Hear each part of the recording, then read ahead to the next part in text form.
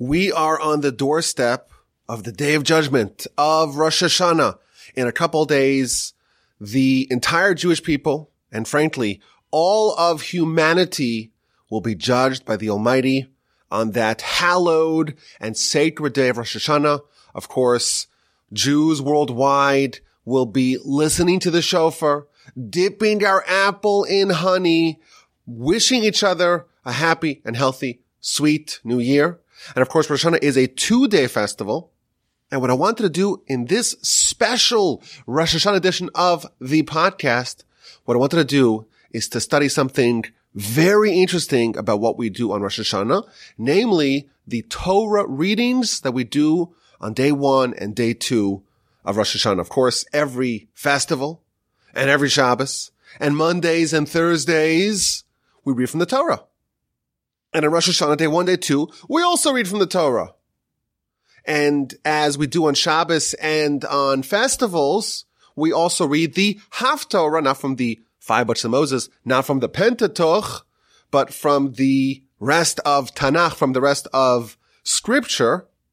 So we have 4 readings that we do over the first 2 days, or the only 2 days really, over the 2 days of Rosh Hashanah.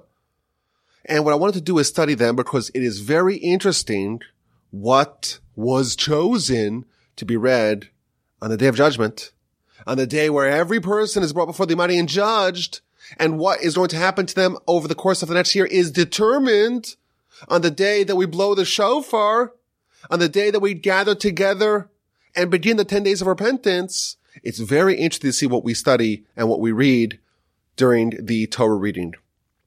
Now, another reason why this is a special edition of the podcast is because I'm not alone. I have a sidekick. Oh, maybe let's correct that. I don't have a sidekick.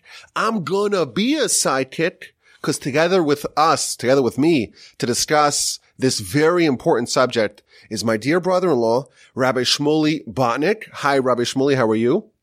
Hello, Rabbi Yaakov. How are you? I am doing fabulous and splendid and terrific. Thank you so much for asking. Now, Rabbi Botnick is someone that I've mentioned on the podcast many times, and I know that the audience is pining. They're pining to hear from Rabbi Botnick, who is an exquisite person, a dear friend of mine. We're brothers-in-law. We married sisters. We actually spent a lot of time over the summer when I was in Canada. We spent a lot of time together, and we got to chat about a lot of matters of Torah, and he is also a rabbi and also a lawyer and an exquisite guy, and he's going to help us disentangle and figure out what's going on in these readings. Are you ready for this, Shmuley? I hope so. You hope so. Okay, so let me lay it out. Let me set the stage, and then you'll get us into the depths of this fascinating subject. So on day 1 of Rosh Hashanah, we read from Genesis chapter 21, and that is the story of the birth of Isaac. Abraham and Sarah are quite old. Sarah is barren, and a miracle happens. She has a child. That's Isaac. And Isaac has a brother who's problematic, and that's Ishmael. And Ishmael is a bad influence, and Ishmael is sent away. And Ishmael and Hagar are struggling in the desert, and eventually find water. And that is the bulk of the story of the first day's reading. The second day's reading from the Torah is from the following chapter 22 of Genesis, and that tells of the binding of Isaac. Isaac is a little bit older in chapter 22, and God tells Abraham, go take your son, your only son, your favorite son, take Isaac and bring him to Mount Moriah, offer him as a sacrifice. And Abraham does it, and of course we know the story. At the very last moment, as they say in Europe, in the 90th minute, the Almighty stops it, and Abraham supplants Isaac with a ram. And that reading ends. There's a little bit of a postscript, an addendum. There is a final last word that tells of the birth of Rebekah, of Rivkah, of course, destined to be Isaac's spouse. So those are the 2 readings that we do on Rosh Hashanah, the Torah readings. And then there's the Haftorah readings. The first day comes from Samuel 1. It tells a story of Samuel, the prophet, Samuel's mother, Hannah. She too was barren, and she too bore a son, and that is, of course, Samuel. And that's day 1, the Haftorah reading. And day 2, it comes from Jeremiah chapter 31, which is kind of talking about the destruction of the temple and the nation's descent into exile, and Rachel's plea. Of course, Rachel's long dead. Rachel, the wife, one of the 4 wives of Jacob, is long dead by the time her descendants, the Jewish people, are heading into exile after the destruction of the first temple.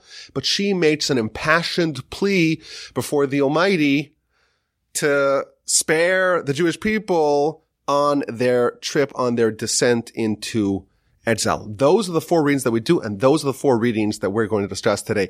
Now, Rabbi Botnick, did I do a good job describing just a brief overview of what the subject of these readings is? I think you did a great job, and I think it's time for us to do a deep dive into the inner meanings of what these Torah readings are all about and how they can teach us something about Rosh Hashanah. I'm excited. So let's start with the basics. I think the basic question is, what does this have to do with Rosh Hashanah? Of course, it talks about our antecedents. We read about Abraham and Sarah and Isaac and what happened with Ishmael and the binding of Isaac and the birth of Rebekah and the nation's descent into exile and Rachel's impassioned plea and petition to God. Of course, this is talking about our antecedents, the great patriarchs and matriarchs. So we are connected to the story, but it doesn't seem to have anything to do with judgment. Doesn't mention Rosh Hashanah. So that's a basic question. And specifically, I think that it is unique in that the central protagonist, or one of the central protagonists of all of these readings, are some heroic women of our history. Of course, the first day's reading starts off with Sarah being barren, having a child, and Sarah sending Ishmael away. The second day's reading, it culminates, it ends, the punctuation is the birth of Rebekah. And the first day of Torah, it's all about Hannah, mother of Samuel. And the central character of the second day's Haftorah is, of course, Rachel beseeching and imploring God to spare her children as they descend into exile in Babylon. So the basic question we have to ask is, what does this have to do with Rosh Hashanah? And what is the role of these women in illuminating for us the deeper messages of the day? So hit me up. What do we got here, Rabbi Botnick? Well, I think a great starting point is the Gemara in Rosh Hashanah, page 11. And the Gemara there tells us very clearly that there were 3 women who were barren, and they all merited a miraculous salvation on Rosh Hashanah. So those 3 women are, lo and behold, the ones that you just mentioned. It was Sarah, Hannah, and Rachel. So I think the very beginning of the answer to your question is the reason why we're reading about these 3 women in particular is because they merited their salvation on Rosh Hashanah. I think kind of the deeper question that you have to address is A, why did they merit it on Rosh Hashanah? And B, is there anything specific about Rosh Hashanah that relates to this kind of salvation, to this whole idea of going from infertile to a miraculous state of fertility? Is that somehow related to the theme of Rosh Hashanah? It certainly doesn't appear that way on a surface level. The question is, can we delve a little deeper and find something that has to do with this whole idea? So this is fascinating. The Talmud tells us that there were 3 women who were barren, who were incapable of having children, Sarah and Rachel and Hannah and Hannah. Of course, 3 of the women that are featured quite heavily in the readings of Rosh Hashanah. They were barren until a Rosh Hashanah came. And on the day of Rosh Hashanah, they emerged from this day as being fertile and capable of having children. And of course, the children that emerged, Sarah begot Isaac, Hannah begot Samuel, one of the greatest of our prophets, and Rachel begot Joseph, one of the heroes of the story of the Jewish people. Of course, heavily featured in the end of the book of Genesis. And all that happened on Rosh Hashanah, and we read this story on Rosh Hashanah, but why? What's the connection? Oh, I'm so curious. Rabbi Botnick, what is the connection between these women having their salvation, having their redemption, having their transformation, going from being infertile, from being barren to being fertile and bearing these amazing children? That all happened in Rosh Hashanah, and we read their story in Rosh Hashanah. How intriguing. How interesting. What a curiosity. So what's the deeper meaning? Enlighten me. Oh, well, I can only try. I just have a couple of ideas about it, and Rabbi Wolbe, you are certainly welcome to offer any of your own. All of your listeners are certainly welcome to offer all of their own. But I was kind of trying to play around with this idea, and that is, I want to take us back to the very first Rosh Hashanah in history. Pop quiz, Rabbi Wolbe. Do you know what that was and what went on then? Well, not only do I know that, I believe that all the listeners know that as well. Because this is something we've talked about many times in the podcasts. The first Rosh Hashanah was day 6 of creation, day 1 of creation, all the way back in Genesis. Of course, we're going to read in a couple of weeks. Now we're at the end of Deuteronomy in a couple of weeks. We're going to have some Simchas Torah. We'll start again from Genesis. But of course, it starts with the 7 days of creation. Day 1, the Talmud tells us, is the 25th day of Elul. And day 6, which is the final day of the active creation, because day 7, of course, is Shabbos, when the Almighty created rest, when the Almighty ceased to work, that was already afterwards. After Adam was created and after the whole story of chapters 2 and 3 in Genesis. So day 6 is Rosh Hashanah. Day 6 is the first day of Tishrei, and that is when Adam and Eve were created, and a lot of other things happened that day, namely, they mated, they had children, they were warned not to eat from the tree in the middle of the garden, the tree of knowledge, good and bad, and they violated that, and of course, all of human history ensued from that event on the very first day, on the very first Rosh Hashanah, that is, on the very first Rosh Hashanah of history. Is that right? That is right. But really, it's a lot more than that, because when you study the more Kabbalistic works, when they try to explain what went on with that sin, with eating from the tree of knowledge, eating from the Eitz Hadas, what you see is you're getting yourself into essentially an eternal study of complexity and depth as to what in the world went on there and what exactly was the meaning of their sin. So the verses in Scripture describe this snake that approached Chava, approached Eve, and had this very ambiguous kind of conversation with her. Ultimately, she succumbs to it, she eats from the fruit, and then she gives to her husband, Adam, to eat from the fruit as well. Okay. The next thing you know, a voice comes out from heaven. He says, "Did you eat?" They say, they try to worm out of it. And then they admit that they ate. And then God administers 3 punishments for each one of the 3 parties to the sin. So the serpent, the snake that approached Chava, gets his punishment. That is that he will forever crawl on the earth. He will lose the capacity to walk. Adam gets a punishment, Bezeas apacha tochel lechem. You will forever have to toil for your bread. And Chava's punishment is be'etzef te'el banim. You will have difficulty bringing children into this world. And that punishment came down to this world and struck Chava on the very first Rosh Hashanah in history. So already we're beginning to see the seeds of how fertility and fertility-related ideas are very central to Rosh Hashanah and actually came to existence on the very first Rosh Hashanah in history. So Adam and Eve commit a sin, one that was enticed to them by the serpent. All that happened on Rosh Hashanah, and the consequences thereof were administered on Rosh Hashanah as well. And Eve, of course, the first female in the story, she was told that she'll have a hard time having babies, like we mentioned. Day 1, before the sin, they mated and they bore children quite effortlessly. It was like a 3D printer, just you put it in, it works, done. The Talmud, I believe, says, if I'm not mistaken, that 2 people went into bed and 4 people emerged. Twins were born right away. It was instantaneous almost. So that was all before the sin. And then Eve is told, as a result, as a consequence of the sin, you're going to have a difficult time having children. And we could assume that all fertility-related issues and all childbearing issues, that's all part of the original punishment to Eve for the sin.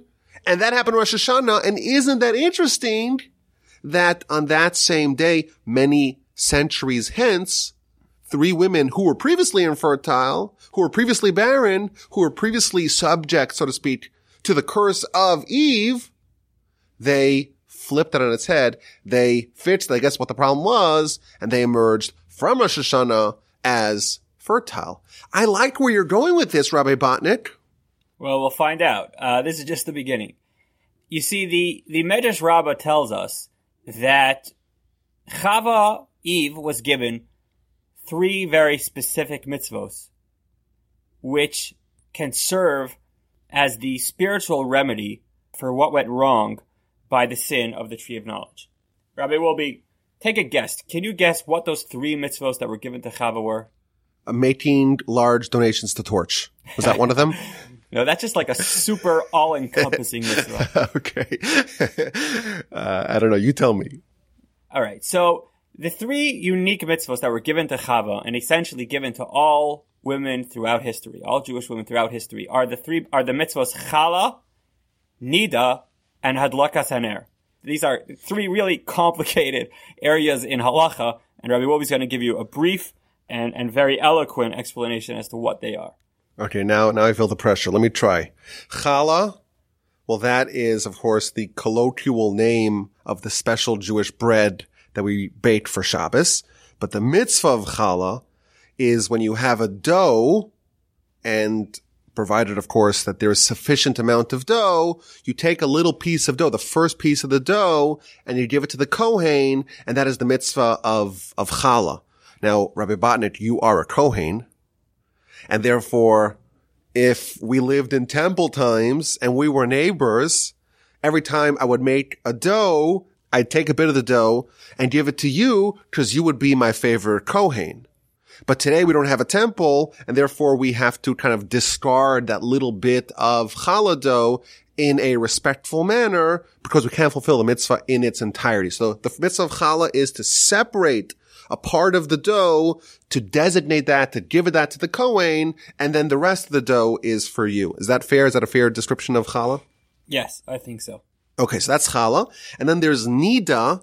Nida is the laws, the general laws of family purity, which govern the relationship of husband and wife when a woman is menstruating, or even afterwards until she goes to the mikvah. So the Torah tells us that when a woman is a nida, when she's menstruating, then she must separate from her husband. And after that period, literally, is over, she must go to the mikvah, immerse in the mikvah. After she comes to the mikvah, then those restrictions are removed. And that's the laws of nida. And lighting the candle, Hadlakas Haner, is a reference to the lighting of the Shabbat candles. As we begin, or right before we begin Shabbos, we light the candles, the Shabbos candles. That is the mitzvah typically done by the woman of the house. And that is the third of this triality, of this trio of mitzvos that you're telling me, and I'm totally surprised to hear this, that you're telling me the Midrash tells us that is the antidote. That is the rectification of Eve's sin. She's given these 3 specific mitzvos to remedy and to fix her sin, her transgression in the garden of consuming from the tree of knowledge of good and evil. That's right. So I want to touch briefly on what and how these 3 mitzvos can possibly serve as the remedy for what went wrong by the Eitz Hadas, by the tree of knowledge. And to do that, we have to try just a little bit to understand the depth of the spiritual harm, the spiritual tragedy that occurred when Eve ate from the Eitz Hadas and when she gave to her husband Adam to eat from the Eitz Hadas. Okay. So what the sources tell us is, and again, this is just a very, very tiny, just, barely scratching the surface description of what the Zohar and other Kabbalistic works tells us. But the general idea is that this tree had the capacity to combine good and evil into a single, inseparable entity, indistinguishable entity. In other words, until Eve ate from the tree of knowledge, good and bad existed in the world, but as two entirely separate realities. The two never intertwined. As soon as they consumed fruit from the Eitz Hadas, good and bad were now forged into a single and indistinguishable entity, which allows for anything and everything negative we've ever experienced to happen. Because if good and bad were always separate, so then all you had to do was keep yourself away from the bad. But now that good can encroach upon bad, the two will always coexist, and you will always have to confront evil, and you will always have to contend with it. And that has been the challenge throughout all of history, and that came into existence through the eating from the tree of knowledge. That is kind of just in a nutshell explanation of the spiritual tragedy of the Eitz Hadas. So just let me understand this clearly. Before the sin, good and evil were completely separate. They were isolated. They were discrete entities that they never cross paths. And as a result of the sin of consumption of the tree of knowledge, good and evil, isn't that actually the name of the tree? Good and evil. There became a mixture, a commingling of good and bad, and now those two are almost layered into each other, and they're almost inseparable, and it becomes much harder for us to see what's good, what's evil. Us, ourselves, humanity, become a mashup of good and bad, and being good and sticking to good and maintaining good and adopting good and preserving good now became maddeningly difficult because it's layered, it's laced with bad as well. Is that right? That's correct. And the force that imposed this upon Eve, upon Chava, was this Nachash. We might speak about him in more detail a little later, but this Nachash, this serpent, he was no ordinary snake. He was essentially the embodiment of all that was evil. He was existing as a separate entity from Adam and Eve. He was existing as a separate entity from good, but he wanted this. He wanted to encroach upon the powers of good, and he achieved this goal by inducing Chava to eat from the Eitz Hadas, to eat from the tree of knowledge. That's how he kind of got his into the world of good that he so badly desired to be a part of. So this... Okay, wait. I gotta slow you down here. All right. The snake wanted a portion of the good. This is very advanced stuff here. You're saying that the snake coveted, because the snake is the embodiment of all bad. So you're saying before the sin, all the bad was coalesced in this one serpent. Is that right? Is that what you're saying? Yes, that is correct. And this snake, this serpent, craved, desired, yearned to have good, or to be part of good, or to be attached, to cleave to good. Is that right? So I don't know if it's that he desired good, or if it was that he wanted to impose himself on good and taint it and dilute it and kind of adopt it to his influence, which was evil. I'm not sure if it's that he actually desired to be part of them, or he wanted to overcome them. But regardless, the mission was to get humanity, which is Adam and Eve, to sin, and thereby, by dint of that, to enmesh good and bad together. And the result, the tally of day one, is Nachash, snake 1, humanity 0. We lost the first battle. Is that right? That's correct. Okay. So what happens next? Now we understand, I guess, the architecture of the original sin of Adam and Eve capitulating to the seductions of the snake. Okay. So how does this all fit in? Go ahead. I'm listening. All right, so as we said before, Chava was given 3 unique mitzvos that served as a remedy to this sin. And they were Chala, Nida, and Hadlakas Haner, all 3 of which Rabbi Wilby just explained very eloquently. But if you kind of look at the structure of each one of these 3 mitzvos, you'll see a common theme. And that is each one is it's separating out the good from the bad, or the spiritual from the mundane, right? So Rabbi Wilby explained how challah is separating out a piece of the dough and giving it to the Kohen, right? So you're taking out the part that's elevated and that's spiritual, and you're dividing it from the mundane. Nida were the laws of when a woman designates a certain amount of time as being impure, and then immersing in a mikvah and starting a new period of purity, again, separating out the pure from the impure. And Hadlakas Haner is also when you light a candle announcing the coming of Shabbos, you're separating out the weekday from Shabbos, the spiritual from the mundane. So all 3 of them have this common idea of separating the pure from the impure, spiritual from the mundane. All 3 of them are going directly against what the Nachash wanted to happen, and what Chava essentially succumbed to, which was a commingling of the spiritual and the mundane, a commingling of the pure and the impure. Each one of these 3 mitzvos remedies that by separating out what the spiritual entity from the non-spiritual entity. Wow, this is so interesting.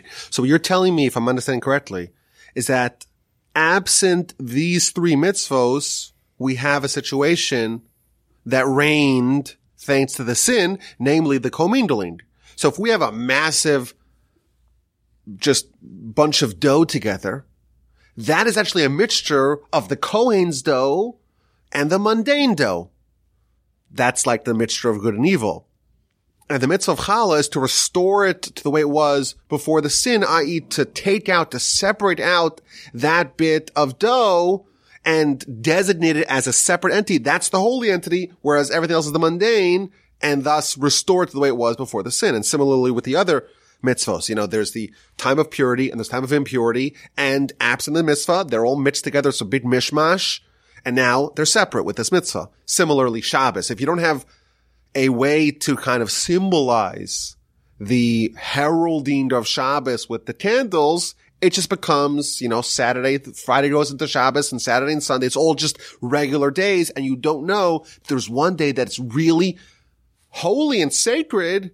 And with this mitzvah of lighting the candles at the onset of Shabbos, the woman who has the great privilege of doing this mitzvah is kind of restoring the world to the way it was before the sin by making clear dividing marks between the regular time, the mundane week, so to speak, the 6 days of work, and the one holy sacrosanct day of Shabbos.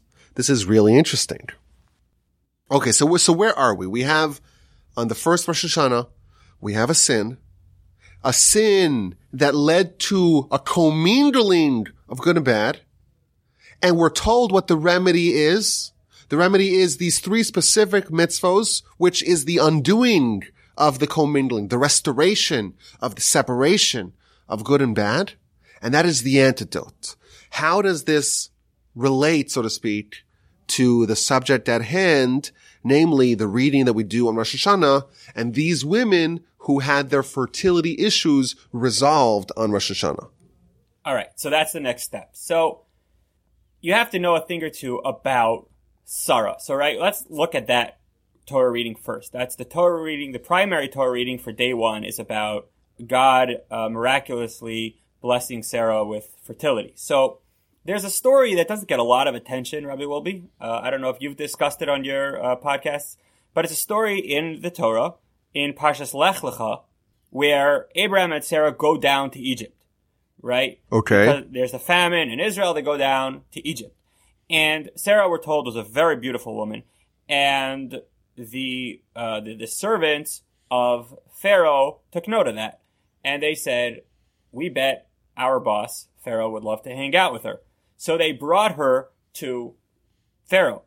And he really liked her. And he wanted to have some sort of relationship with her. And he could not. He just couldn't. However you understand that, the rabbis tell us that there was some sort of protective angel that kind of fended him off.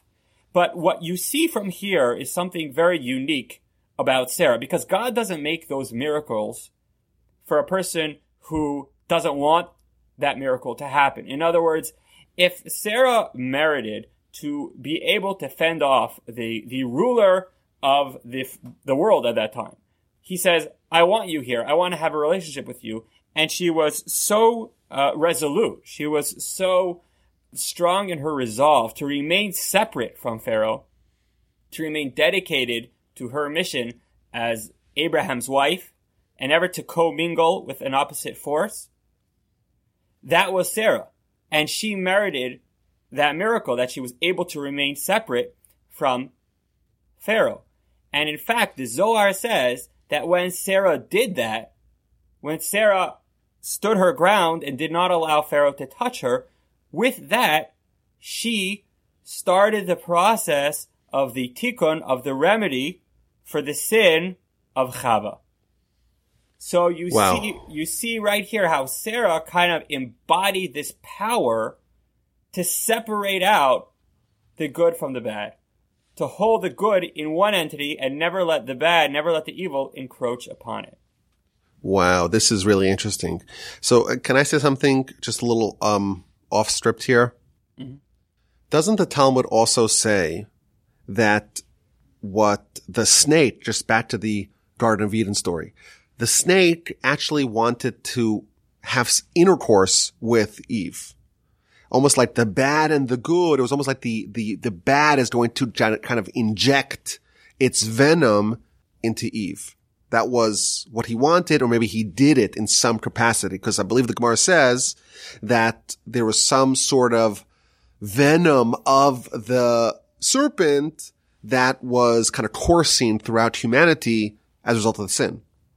So can't we say, and maybe this is what you're saying, that when Pharaoh propositioned Sarah, in effect, it was a reenactment of when the serpent came after Eve. The serpent came after Eve, and Eve capitulated. Pharaoh came after Sarah, and Sarah resisted. And thus, it makes a lot of sense what you're saying, that the Zohar says, well, this is the beginning of the rectification, because it's almost take two, and this time, humanity triumphed. Yeah, that is correct. And it does say that the serpent had some sort of relationship. Hitel Zuhama is the term. He managed to inject some sort of spiritual poison inside of Chava. And yes, I imagine that is what the Zohar means when it says that Chava served as a tikkun to that. Meaning Sarah, you mean? Sarah served as a tikkun. Sarah served as a tikkun to Chava, right? Yes. Okay, so tell me more about Sarah and how it connects to the reading. So moving along. So what you see here is the idea that Chava on the very first Rosh Hashanah succumbed to this, I don't know if the word is sin, but succumbed to this consequence, which is the commingling of good and bad. And that Sarah began the process of pulling the good away from the bad. Now, we also were told that these three mitzvos, Chala, Nida, and Halakas Haner, are kind of the three mitzvos which embody that power. And we find, specifically about Sarah, that she had a very unique connection with those three mitzvos. Because we are taught that there were three miracles that always existed in Sarah's tent. Her bread was always fresh. Her candle that she lit on Erev Shabbos, in the coming of Shabbos, remained lit all week long. And a cloud hovered around her tent. Now, if you look at those three miracles, it's pretty clear to see that they correlate directly with these three mitzvahs. Because her candle remaining lit all week correlates directly to the mitzvah of Hadlakas Haner. Her bread remaining fresh correlates directly to the mitzvah of Chala, and the cloud surrounding her tent is, I think, pretty clearly a demonstration of the purity that reigned within the tent of Sarah, a result of her unique connection with the mitzvah of Nida. So you see how Sarah, both, symbolically and also in terms of her kind of her personality, was that she had this ability to separate out the good from the bad, serving as a tikkun, as a remedy for what happened with Chava on that very fateful first Rosh Hashanah in history. So what you're saying here is that Eve made the sin, a very specific kind of sin, and then for hundreds of years, there was no one who was standing up and saying, I'm going to fix it, until Sarah, of course, together with Abraham, she came around and she said, I'm going to do it. I'm going to fix it. I'm going to remedy it. I'm going to do the exact opposite of what you did. I'm going to separate the good and the bad. I'm going to resist Pharaoh. I'm going to really embody and excel, be the paragon of these three mitzvos that are the remedy for the sin. And consequently, she is something, or her story is something we should read about in Rosh Hashanah, but also the consequence, the punishment of fertility-based issues, that is not going to be applied to her because she undid the sin. If you undo the sin, you undo the consequences. Is that what you're saying? Exactly. That's what I was going to get to. So the reason, I think, what I'm trying to suggest is the reason why we read the story of Sarah meriting to have children, meriting to undo the curse of infertility on Rosh Hashanah, is because that is the power of Rosh Hashanah. On the very first Rosh Hashanah began the process of the commingling of good and evil. And subsequently, every single Rosh Hashanah, we have a chance to undo that. And the person who kind of got the ball rolling with undoing the commingling of good and evil was Sarah. So we read the story of Sarah having children on Rosh Hashanah because that's really what Rosh Hashanah is all about. It's about pulling the good away from the bad. Now, can we say that the continuation of the story is when Ishmael is a bad influence on Isaac, and Abraham and Sarah disagree as to how to approach that? Abraham says, let's keep Ishmael here. And Sarah says, no, let's bounce him out of here. Let's evict him. Let's boot him. And God says, Sarah's right. So it's almost like Sarah is really, she's the number one expert in the separation of good and bad. Abraham was willing to kind of tolerate Ishmael around, and he's not quite as distinct as Sarah relative to this question of removing the bad from the good, not allowing the bad to have any foothold in the same environs, in the proximity of good. I think that's excellent. I did not think of that myself, Rabbi Wolbe, but I totally... Okay, I guess I contributed something to this podcast. I am totally in agreement. I think that works perfectly. Yes. Okay, so that explains to us exactly why we read this story on Rosh Hashanah, because this is what Rosh Hashanah is all about. Let's fix what happened on the original Rosh Hashanah. Now, do you have a theory as to why specifically on Rosh Hashanah is when she was redeemed, is when the fertility was fixed? I mean, I think the idea is because that was the day that the curse was given, right? The curse of Be'etzef Te'el Banim, you will have difficulty having children, was given on Rosh Hashanah. So it kind of only makes sense that the undoing of that curse should come to the fore on Rosh Hashanah. That makes sense. Let me speculate an idea. Tell me if you agree with this. The Almighty made a decree on Rosh Hashanah, number 1, women are going to have a hard time, or all of Eve's descendants have a hard time having children because of what Adam and Eve did. And every year on Rosh Hashanah, that day, that question is revisited. Okay, let's look at this year's crop of women. Let's look at what happened, what they accomplished on this year. Let's revisit the question that was instituted on Rosh Hashanah, and it's revisited every Rosh Hashanah. And therefore, one year, Sarah, because she so exemplified this characteristic, Sarah, the Almighty says, okay, Sarah is the complete rectification of the sin of Eve and Adam. Therefore, henceforth, she will no longer suffer the ill effects of that sin. What do you say about that? You buying it? I think so. I think that works. I also speculated to you offline that there is, of course, a tradition that Messiah, who's going to rebuild the temple and restore the Jewish people to their prominence, there's a tradition he's going to be born on Tisha B'Av, the same day that the temple's destroyed. That's the same day that the Redeemer is born. That's the root, so to speak, of the rectification is on the same day that the downfall happened. So maybe it's a similar related idea. Okay, so it made sense. Let's go. Let's move on to the next reading. Well, so the next reading, but let's keep to day one. So the next reading on day one is the Haftorah. As you mentioned earlier, that's the story of Hannah, the mother of the prophet Samuel.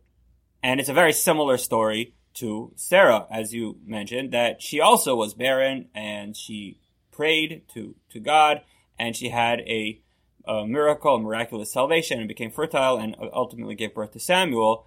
As we mentioned, the Talmud tells us that this happened on Rosh Hashanah. So the Haftorah and the primary Torah reading flow directly. The question we're addressing is what that has to do with Rosh Hashanah. Here, with Hannah, it's really easy. Because all you got to do, Rabbi Wolbe, is look at her name. Right? Look really closely at her name, Rabbi Wolbe. Tell me what you see. What are the letters that spell? What are the Hebrew letters that spell it out? Well, isn't it a palindrome? Hannah? Hannah? Is that where you're going? Is that where you're going? I am not going there. You could if you want. You can take the mic, Rabbi Wolbe, and take it there if you want. But I was talking about the Hebrew spelling. Oh, wait. But maybe like a palindrome, you read it this way and you read it backwards. She kind of undid. I'm just totally, I know exactly what you want. I'm just trying to play with, I'm toying with you, because this is our first podcast together.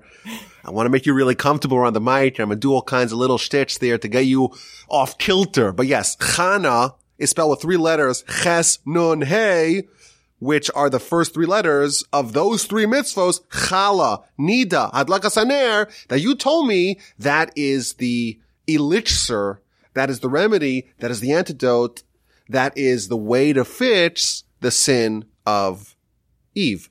If she's called Hannah, it must mean that she embodied those qualities as well, and therefore she too, like Sarah before her, she too undid the effects of Eve's sin, and Rosh Hashanah she became fertile again. That is correct, and Rabbi Wolbe, more than that, I think even more telling than that, is if you read the Talmud, Tractate Brachos, I believe it's in the 5th chapter, it goes into detail describing what Hannah's tefillah was, what exactly her prayer to God was, and it says explicitly there that she said to God, and this is just so incredible, she said to God, God, I never violated these 3 mitzvos of Chala, Nida, Hadlakas Haner, therefore give me a child. Yeah, check it out. So she's clearly evoking those 3 mitzvos, and according to kind of our whole theory here, it's because those 3 mitzvos undo the curse that was given to Chava, and allow for the infertile to become fertile. Wow. So that was her petition. Her petition is, I fixed it. I shouldn't suffer the ill effects. Wow. This is amazing. Okay. Let's move on to day 2. All right. Day 2. Day 2 is a little trickier than day 1. So, Rabbi Wolbe, do you want to remind us what we read, just for the primary Torah reading before we get to the Haftorah on day 2? Okay. So we have Genesis chapter 22. The Almighty tells Abraham, take Isaac as a sacrifice on Mount Moriah. He takes Isaac along with 2 other lads, which Rashi tells us, I believe. Rashi tells us that's Eliezer and Ishmael.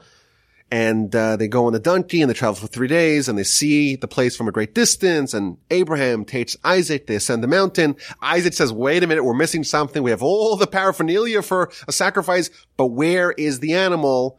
And Abraham tells them, you're it. And they continue walking nonetheless. Abraham erects the altar. He ties down Isaac. And at the very last moment, an angel comes from heaven and the angel tells him, stop, don't touch him. Don't even make a small slit. I now know that you are indeed God-fearing. Abraham finds the ram that's entangled in the thicket. He takes that and puts it instead of his son Isaac. And they travel back, and I believe they go to Beersheba. And then, like we said, there's an addendum that says that after those events, they heard about their relatives being born. And eventually we read about Rebecca being born, who is destined to be Isaac's mate. That's right, Robbie. But call me crazy. That last addendum always got to me on Rosh Hashanah. It always bothered me because this story of the Akedah is just so powerful, so powerfully emotional. It's such a highlight in our history. And I feel like it would have been perfect if we just would have ended it on that high. Like, he's about to slaughter his son. No, he's told not to. Slaughters a ram instead. And it's over. That would be perfect. Instead, we have this, like, downer. It's like, oh, and then he was told that his brother had a bunch of kids, and one of them was Rebecca. And, like, that's literally how we end. It's like the credits after, like, an amazing scene. Like, you have, like, everyone just skips that, right? Don't give me the credits. Give me the punctuation. Give me the climax, and then you end it. You don't end it with the epilogue. The epilogue seems to be such a different tone and tenor than the story itself. Exactly. And I want to submit that we got it all wrong. I think that it's that addendum, those final verses, they're the secret. They're the key. They're everything that this is all about. And here's what I want to suggest. I am listening. But it's really wild. Do your listeners like wild stuff? I told you, Shmuley, it's already 50 minutes into the recording. It's only the diehards left. So yes, they can handle it. This is what I call Star Trek Torah. Star Trek Torah. Because it's just like really cool. I'm listening. And that is, the Medrash Talpios, early source, early commentary, tells us that Yitzchak, Isaac, was born with the soul of Chava. The soul of Eve. What? What are you saying? Isaac was born with the soul of Eve? So I'm told. Okay. I just work here. And don't shoot the messenger. Isaac was born with the soul of Eve, whatever that means. And he goes further, and he says, when Abraham placed Isaac upon the altar and was about to slaughter him, that soul of Eve, escaped from Isaac and entered into that ram that was caught in the bushes. What? Oh, wow. Okay. So, this is kind of, I never watched Star Trek, but I guess this is what it's all about. So the soul of Eve was in Isaac, according to this midrash. And then, right before the slaughtering of Isaac, but supplanting that with the ram, the soul left Isaac, embedded itself in the ram, and then the ram was slaughtered. Is that what you're telling me? That is what I'm telling you, but I'm telling you a little bit more than that.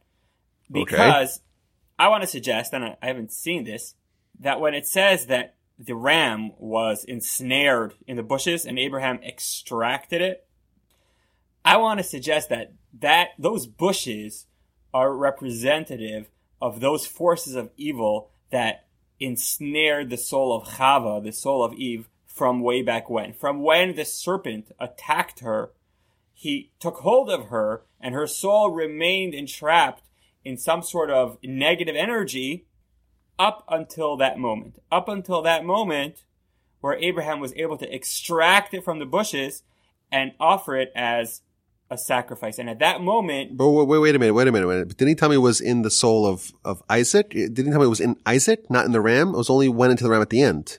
But that's right. It was in Isaac, went into the ram, but it was at that moment when he's about to sacrifice the ram that he was able to fully extract the spiritual soul of Eve from any evil, any negative trappings that it was in. So what I mean to say is that even when it was inside of Yitzchak, it still had some sort of negative influence. It was at this point that it was becoming entirely purified. So when the ram is entangled in the thicket, that is symbolic of the soul of Eve, which started off its story being completely good. It got entangled with bad, and now is the process of actually fixing it, removing it from the entanglement, and offering it as a sacrifice, ascending it, so to speak, back to heaven to be restored to its prominence as being good, completely free of any scintilla, of any alloys, of any contaminants of bad. But here's the thing, and here's where it gets even cooler. Because you gotta end this thought off with on Arizal. So the Arizal tells us that Rebecca, who was born at that moment, is a reincarnation of Chava. What? Is this when the Star Trek goes off the rails? I think it's just so beautiful. I think it's just perfect. It's like, it literally goes from verse to verse. It's like the soul leaves Isaac, goes into the ram, gets slaughtered, goes up to heaven, and a second later, we're told Rebecca was born. Of course she's born. She's the reincarnation of Chava. That was the only time that she could possibly be born. And we read about this on Rosh Hashanah, Rabbi Wolbe, because Rosh Hashanah is the day when Chava sinned. So Rosh Hashanah is again the day when we're trying to remedy that sin. And this flows perfectly from day one. So on day one, we read about Sarah. We read about Hannah, who lived with the message and the power of Chala Nida Adlakas Haner, which serve as the remedy to the sin of Chava. Day two, we continue that theme, and we read about Abraham extracting the soul of Chava, the soul from the ram, extracting it from the thicket, and it ultimately returning to this world in its most purified sense in the body of Rebecca. So day two, so far, is still on deck. It's still perfectly in line with the theme from day one. Well, my brain is totally blasted. This is so wild. This is so incredible. Unbelievable. My mind is blown. Let us bring this home. So we have 3 out of 4 makes total sense. There's a continuous theme from the first Rosh Hashanah to Sarah, to Hannah, to Rebecca, with all kinds of stations and junctures along the way. What about Jeremiah chapter 31? It's talking about the exile. There's no mention of Eve, of course. Doesn't seem to relate to Rosh Hashanah. It does talk about another great Jewish woman, namely Rachel, and her petition to God to spare the Jewish people who are descending to Babylon in chains. What does that have to do with this entire edifice that you have built for us today? All right, so we're going to try. I think it has everything to do with it. And Rabbi Wolbe, you tell me if you disagree. And that is, you won't see it in the verses, but you'll see it in Rashi. Because Rashi points out something which really should hit all of us. Because when you read those verses, it's really strange. It's something really bizarre. Because the verses are describing the Jews going into exile. And then Rachel in heaven, as you mentioned, she was long gone. Rachel in heaven pleading before God. And the term, it's very dramatic. It's Bechi Tamrurim. She's praying with this bitter, bitter cry. And God says, Rachel, your children will one day return to the land of Israel. And the glaring question is, why on earth is Rachel the only one who's praying on behalf of the Jewish people? What happened to all the other people, all the 3 patriarchs, there's 4 matriarchs? Why weren't they praying on behalf of the Jewish people? I like that question. Okay. So Rashi addresses it, and Rashi tells us that they did. They tried. They tried to pray. Abraham tried to pray. Isaac, Jacob, they all tried to pray. Sarah, Rebecca, Leah, they all tried to pray. But God wouldn't listen to them. The Jews are going into exile. This seemed like a done deal. But Rachel got up, and she put forward the following argument, the following petition. Now, I don't know if you discussed this in your podcast, Rabbi Wolbe, but there's a very profound story about Rachel. And that is that when Jacob met her and wanted to marry her, he was afraid that her father, who was known to be a fraudulent, scandalous kind of guy, would instead offer her older sister Leah, right, instead of Rachel. Rabbi Wolbe, did you go through that story with your podcast? Yeah, we talk about that story as Parshas Vayetze. Jacob is fleeing from Esav. He goes to Laban. He uncorks the well. Remember that story? He wants to marry Rachel. He promises 7 years. Laban does the whole switcheroo and supplants Leah instead of Rachel. And that was obviously a trick, a deception, but one that apparently, according to Rashi at least, Jacob was concerned about, and he said, I want to marry Rachel bitcha ktana, Rachel, your youngest daughter, don't give me Leah. But nevertheless, he ended up with Leah, which in the morning, she's Leah, And Laban says, well, no, that's the tradition. You have to marry the older one, then the next one. Okay, just work for 7 more years. 7 more years, and I'll give you Rachel as well, which Jacob does. And Jacob ends up being married to these 2 sisters, to Leah initially, and to Rachel. That's right, Will. But did you discuss the part about the secret codes where Jacob gave Rachel these codes where he was hoping that she would be able to, I guess my image of it is like she would whisper the codes to Jacob, and that way he would be able to ascertain whether or not it was Rachel or her sister. And yeah, I believe you mentioned that. We mentioned that. He gave her a code and she revealed the code to Leah. Is that right? That's right. So she revealed it to Leah. And so here, Rashi tells us here, back in Jeremiah, that it was in that merit. It was in that merit that Rachel gave the codes over to her sister, that God said, you know what, you did such an incredible thing. You sacrificed, everything. You sacrificed your husband. You thought you were anyways. In that merit, I am going to take your children out of exile and bring them back to Israel. Okay, now here's the thing, Rabbi Wolf. The Das Zekenim in Parshas Vayetze tells us what those codes were. Right? Now my child... It wasn't like password 123. Exactly. That's exactly like what I What was the passcode? So the passcode says that Das Zekenim was 3 very distinct, very unique words. Can you guess what they were? I don't know. You tell me. They were Chala, Nida, Hadlakas, Haner. Oh my. So that was the code. Okay. That was the code. The code, in other words, what I think the Das Zekenim is telling us is you got to think about this a little deeper. It wasn't just a code. He was giving over to her an entire philosophy. He was saying, this is what we are going to build the entire Jewish people with this power, with this force of Chala, Nida, Hadlakas, Haner, the ability to say no to evil, to pull away from evil, and to create an entity, to create a nation that will be built on the fundamentals of only purity and only good. And wow. Will be able to hold out against all of the external forces. That's what Chala, Nida, and Hadlakas, Haner represent, and that's what he gave to Rachel. So what he's telling her is that when we're getting married, the objective of our union is these 3 things, because they, more than anything else, symbolize the undoing of the original sin and the restoration of the world to the way it was, where good and evil are separate and distinct and not commingling. That was the essence of the message. It wasn't just a passcode, it was a philosophy. Exactly. And Rachel gave this to her sister Leah. She included her sister Leah in this philosophy. She allowed her in on the secret. And in that merit, God said, I will take your children out of exile. And I think if you think about that, it lines up perfectly. Because taking the Jewish people out of exile is exactly that. When we go into exile under the jurisdiction and under the influence of the nations who hate us, or the nations who want to influence us negatively, we are essentially going through what Eve went through. We're going through what Chava went through. We are a commingling of good and evil.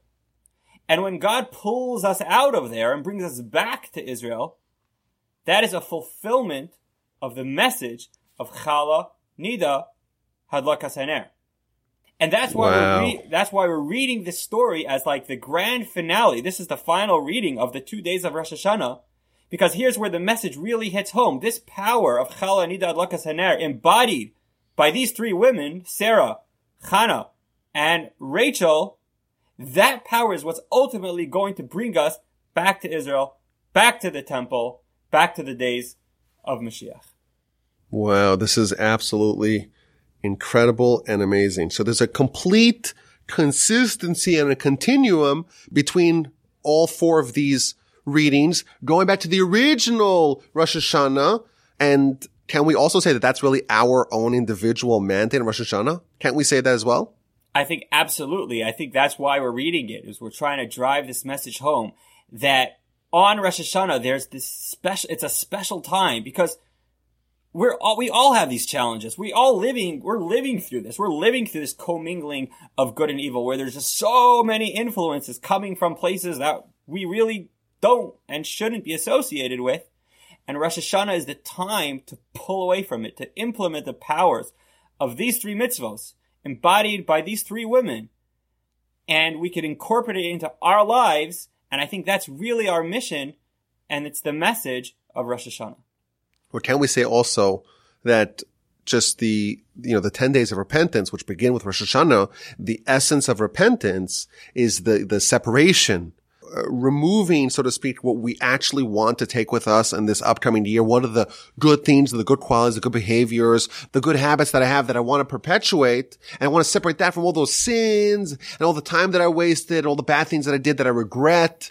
It's almost like the process of tshuva, of repentance itself, is almost precisely this, to disentangle the good from the bad that we all have within us, to go through this process outlined in the Torah reading and emerge, so to speak, from these 10 days, from these 10 days of repentance with the good and the bad separate. The good I'm going to maintain and preserve, and the bad I'm going to discard and remove, excise from myself, and on an individual personal level, to do what these great women did and what the mission statement of our people is, to undo on a personal level what Adam and Eve wrought upon humanity with their original sin on the original Rosh Hashanah.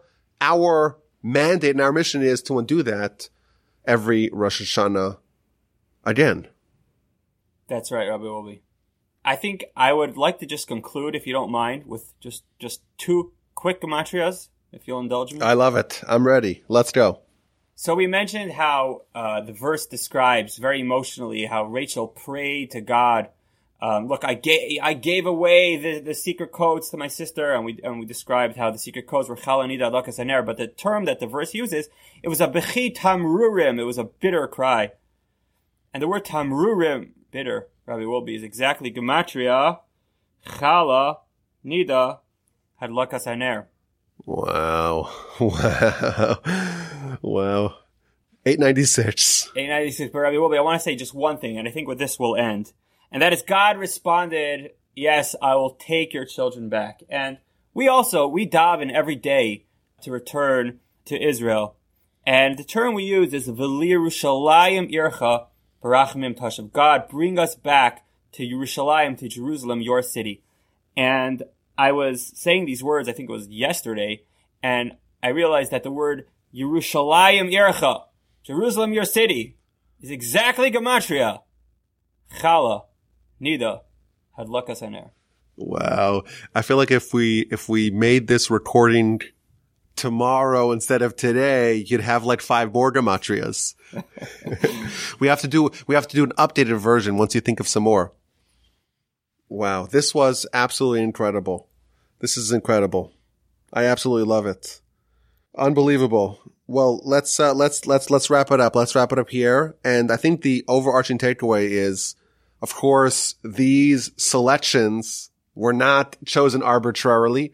They are deeply and intimately connected with the essence of Rosh Hashanah, of what we're trying to accomplish, what we're trying to restore, what we're trying to undo, kind of on a global scale all the way back since the original Rosh Hashanah.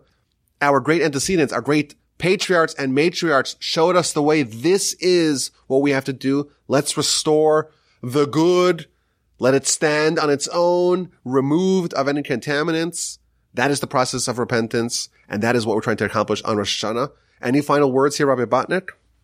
I just think it's striking how it's all, it's kind of disheartening for me and you, Rabbi Wolbe, but why is it all in the hands of the woman? It's like they have this power. It's in their hands. And I was actually thinking about this the other day, that when you look at all of the exiles that we've been through, the ultimate redemption always came through a woman. Have you ever noticed that, Rabbi Wolbe? So even in Mitzrayim, in Egypt, the Gemara tells us that it was in the merit of the women that we ultimately were redeemed. And then we went through the exile of Babylonia, and that transitioned into Persia, the exile in Persia, which we redeemed through Esther, and then through the Greek, in Yavon, our redemption came through Yehudis. So I don't know; they seem to be much better at this than we are. I don't know, Rabbi Wolbe, if you could give me any words of encouragement on that. I'll have to talk it over with my wife to get her opinion. Yeah. I don't think she'll help you out It's a either. good question. It's a good question. I'm sure you have an incredible approach, but we have to leave something for next year. It's kind of like you said earlier, you got to end on a cliffhanger. Exactly. So maybe that's the question. Maybe that's the question we should ask. The question that we end off with, okay, well, why is this such a women-centric storyline? What about the men? That's a fair question.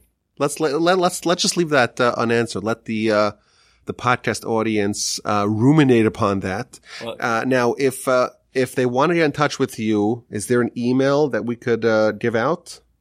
Sure. Why don't you just my Gmail account that's my last name. It's Botnick, Botnick, followed by the letters S, M. So S as in Sam, M as in Malka. That's my wife's name. At gmail.com. So it's botnicksm@gmail.com. Yes. Well, thank you so much, Rabbi Botnick, for joining this podcast. You did a stellar job. I'm worried now about not being the most talented podcaster son-in-law of the Florence family. I think you're going to supplant me. My email address is rabbiwolbe@gmail.com. If you enjoyed this format, if you enjoyed the incredible insights of Rabbi Botnick, send me an email. We'll invite him back. Maybe we'll give him his own show. What do you say about that? But regardless, thank you so much, Rabbi Botnick. Everyone who's listening, may you all be blessed with a Shana Tova Metuka, with a happy, healthy, sweet new year. May it be a year of boundless blessing and goodness for the entire Jewish people, for everyone we know, for our families, for your families, for the entire Jewish nation. Shana Tova to all.